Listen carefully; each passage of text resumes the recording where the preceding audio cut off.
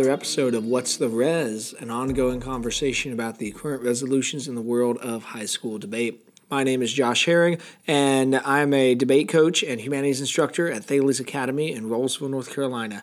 Today I want to do a Lincoln Douglas framework episode. We've previously done these on consequentialism, on deontological ethics. I did one on teleology not long ago. Today I want to do a bit more of an advanced LD paradigm episode, and this at least is something that I think could be applicable, though I will confess I have not actually run into this while judging Lincoln Douglas. So that either means this is not terribly useful or that maybe it's a bit more cutting edge than what I see in our circuit. This episode is dedicated to discussing a philosophical paradigm called personalism. And in this episode, I want to go over what it is, why it matters, how it could work as a Lincoln Douglas framework, and then list several big authors in personalism that if you want to try and use this, you need to dig deep into. Personalism is a rather significant philosophical movement across the 20th century. It's grounded in both European and American philosophical work, and probably the closest tie to it in traditional LD focus is the use of Immanuel Kant's categorical imperative principle. Personalism is going to draw on something similar, but it's going to go in a much more diverse direction. In the interest of full disclosure, I will mention that I've published a book review on this. It's entitled Till We Have Faces, published in the Acton Institute's journal called Religion and Liberty. It's in volume 29, number 1. I'll have the link to that in the show notes. In that book review, the book I reviewed is called An Introduction to Personalism by a Spanish academic philosopher named Juan Manuel Burgos. That book was published in 2018 in English, and is published by the Catholic University of America Press. So in this, I've been thinking about personalism for a couple of years now. I went to a seminar last March of 2018, that was taught by Professor John Crosby and his son, John Henry Crosby, both PhDs in philosophy, both deeply entrenched in personalist dialogue and discourse, both heavily involved with the von Hildebrand Project, both also connected with the Franciscan University of Steubenville. So this episode is kind of bringing together both some of the things that I learned from that seminar and also from reading Burgos' book on personalism. And I really think that personalism can be a very effective philosophical framework through which we can analyze a lot of the issues that tend to come up in Lincoln Douglas debate. So let's begin with what personalism is. Burgos explains that personalism is really the middle ground between two extremist views that developed by the time we get to 20th century philosophy. He argues that on the one hand, we have a series of collectivist philosophies that are looking at society as a singular unit. The various socialisms, even to the extent of the communisms, like we see practiced today in China, in the mid-20th century in Russia, and so on.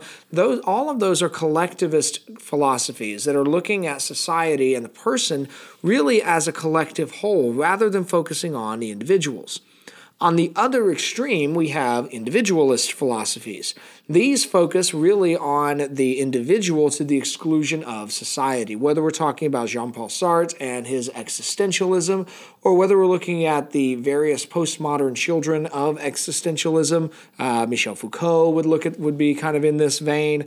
I don't know Baudrillard, but I suspect he would also kind of fit in this one as well. Personalism is intended to really take part of each and begin forming a new philosophical dialogue.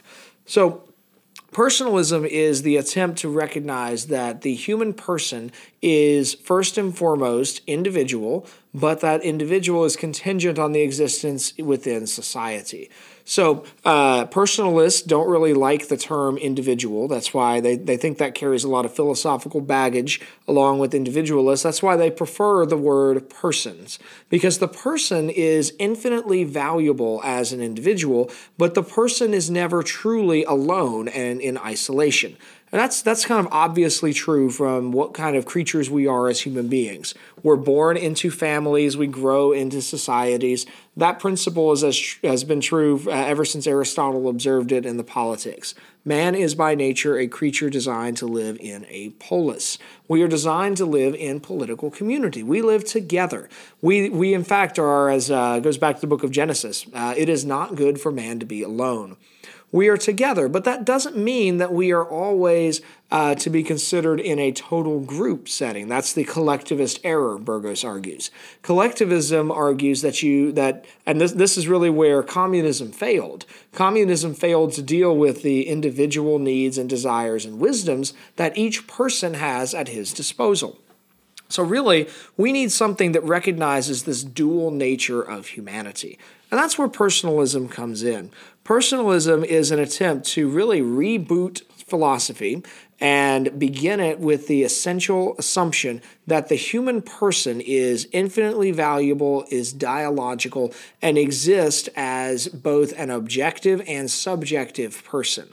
And this personalism really grows out of the development of 20th century social sciences in a way, because part of the development of personalism is wrestling with a lot of the things that older philosophies got wrong.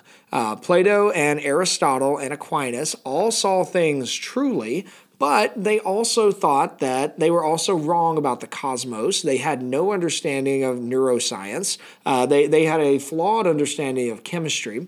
Personalism wants to back that up and say, okay, what if we begin philosophy from the starting point to say the human person is valuable and precious and priceless. And what we need to do is structure society in such a way that we see the mutual flourishing of persons as dialogical beings who are both unique but also exist together. With those as foundational principles, personalism offers really a different approach than other philosophical paradigms. And that really, the next piece I wanted to really get to is why personalism matters. And this has everything to do with the 20th century, because what we clearly need, as any survey of the 20th century indicates, is a new grounding of ethics. In one sense, medieval ethics were very simple. For the Middle Ages, it was quite simple. What does the church say that God says? That's right. Well, by the time we get to modernity, as Charles Taylor makes clear in his tome, A Secular Age, that consensus has really fallen apart. There's no longer a widespread agreement on the nature or person of God, and certainly no widespread agreement on the connection between God as divine being and how you and I live as neighbors on a street, much less as citizens of a state, a nation, or a global community. We need a new grounding of ethics.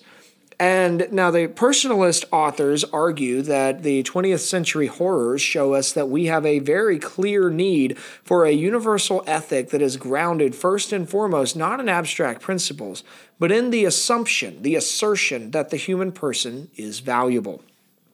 And so personalism historically grows out of a variety of factors, but the biggest of those is post-war academic work happening in France, Spain, Italy, and Poland. As we have scholars like Karol Wojtyla, who later becomes Pope John Paul II, you have Charles Mounier, you have Jacques Maritain. All of these guys are wrestling with the questions of how do we do ethics in the aftermath of the Holocaust. And sadly, as of course John Paul II dedicated his career to, recognizing that the Holocaust happened for the Jews, but that doesn't mean that the chaos and the tragedies are over, because just across the Iron Curtain, things are even worse in war-torn Poland and in the USSR. How do we deal with the fact that we have a communist government that is literally causing the deaths of millions of their own citizens? Alexander Solzhenitsyn reveals the depths of this in his great book, the Gulag Archipelago, where you have the intentional slaughter and of hundreds of thousands and the hidden deaths of millions of people. How do you deal with that? How do we deal with the fact that we now have governments that are able to control and manipulate people to such infinite levels? Well, their answer, and by they here I mean John Paul II and Charles Mounier and Jacques Maritain and Dietrich von Hildebrand, to name just four of the big mid-20th century personalists, their answer was that we have to begin from a new first principle. Immanuel Kant argued that we needed a priori principles. We needed principles that can be clearly perceived before the foundation of everything. Well, his a priori principle was the categorical imperative, and that we simply need to universalize an action to determine what its effects are. Well, ultimately, Kant's method failed. Kant's method leads us to an insufficient grounding for how you and I should act towards each other. Instead, personalism argues we need to begin with recognizing there is something priceless in the fact that we as human beings recognize ourselves as persons and we recognize other human beings as persons. And we have the ability to dialogue one to another as persons. Because of that, then, we need to then structure society in such a way that society recognizes the inherent dignity of every human person. That then becomes, as Aristotle argued, and again, I've been reading Aristotle recently, so I know others I'm sure say this, but I've read it most recently, Aristotle. Aristotle argues in the Nicomachean Ethics that every science, every knowledge begins with asserted first principles. These principles are really before you the level of proof. And for personalism, the dignity of the human person is that first principle. And they look to the dialogical nature of human beings as the essence of the person. So the question for personalism then becomes, how do we best set up society so that the dignity of all people is best achieved and best highlighted in the way we interact with each other? What does a personalist economics look like? What does economics look like where buyer and seller and corporation are all seeking the mutual flourishing of human persons?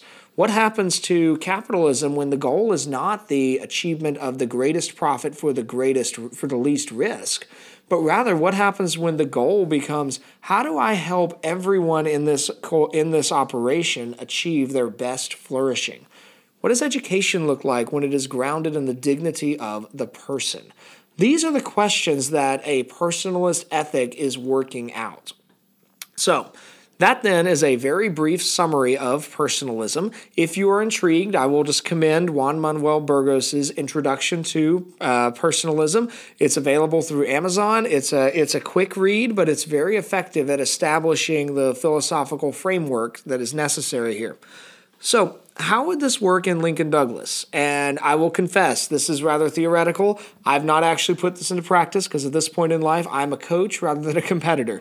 I'm hoping I can talk Ethan into trying this at some point, and we might come back with a feedback episode to just compare ballots and see how it goes. But if you were going to take what I've just explained and use it as a framework, this at least is how I think this would go.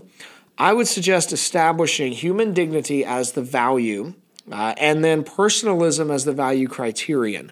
You would then need to make a pretty strong and quick link to a personalist theorist that fits the issue on the table. Whether the issue is dealing with violence or with the effects of capitalism or humans living in an environmental catastrophe, whether we're dealing with tyranny or authoritarian regimes, or whether we're dealing with healthcare or the lack thereof, all of these issues that surround Lincoln Douglas debate tend to focus on the dignity of the human person in the middle of a crisis, in which case personalism becomes a great framework to start from. As the question then becomes, not as, if you've listened to our show, you've heard Ethan and I go back and forth on this before, it doesn't turn into a policy debate with advantages and disadvantages as the primary issue, but rather the question becomes which position best upholds human dignity as articulated by personalist phenomenology. And that phenomenology is a whole other can of worms we can get into in a later episode. Now, there are several authors I just want to close this episode by recommending to you. If you're intrigued by personalism, this is really the cutting edge of philosophy today in a certain trajectory. So philosophy has moved from modernism to postmodernism to whatever the current movement is. The latest philosophy professors I've talked with have talked about the death of postmodernism. Nobody quite knows where we're going next. I'm in the camp that thinks personalism may very well have answers to the next movement that we need philosophically. So, One contemporary scholar I would recommend to you is a sociologist at the University of Notre Dame. His name is Christian Smith. He has written several books on personalism that are particularly in a less Catholic vein. As you probably already intuited from this episode, a lot of the personalist thinkers are very Catholic, which does limit some of their utility for debate. But they're very careful. Personalist thinkers tend to want their ideas to go far beyond the Catholic fold. So they're not contingent on accepting a Catholic theological position. Christian Smith is a really interesting thinker. I'm currently working through a couple of his books, so I'd recommend him to you. I would also recommend Karol Wojtyla or John Paul II. He is probably the clearest and most prolific personalist author of the late 20th century, and he is particularly concerned to develop a personalist ethic that is trying to go beyond where traditional Catholic Thomism could go. He ended up kind of fusing personalism and Thomism into what he called a Thomistic personalism.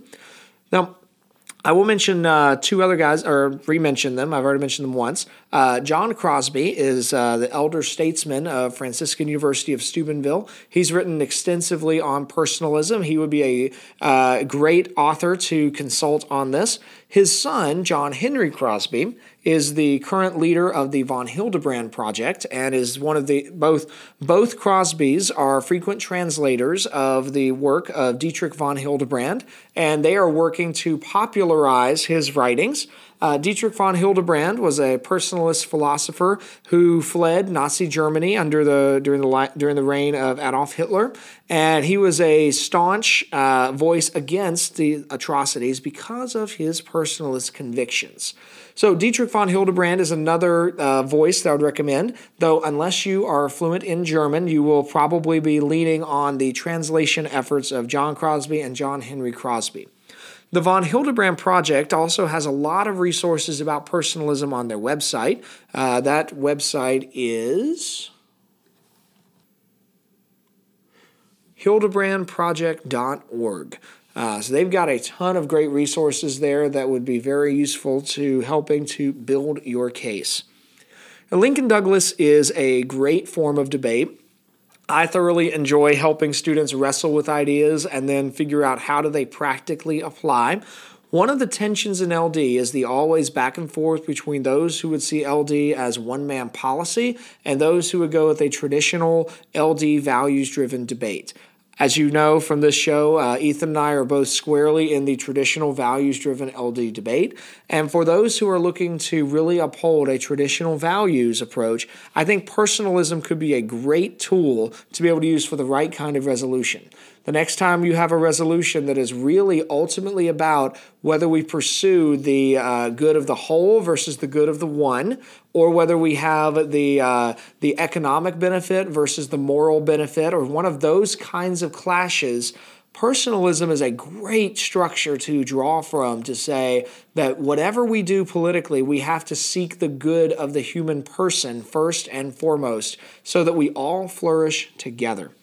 I hope you've enjoyed this episode. I've enjoyed thinking through this with you. Do let us know what you think of this, and particularly if you try out this method, and let us know how it goes.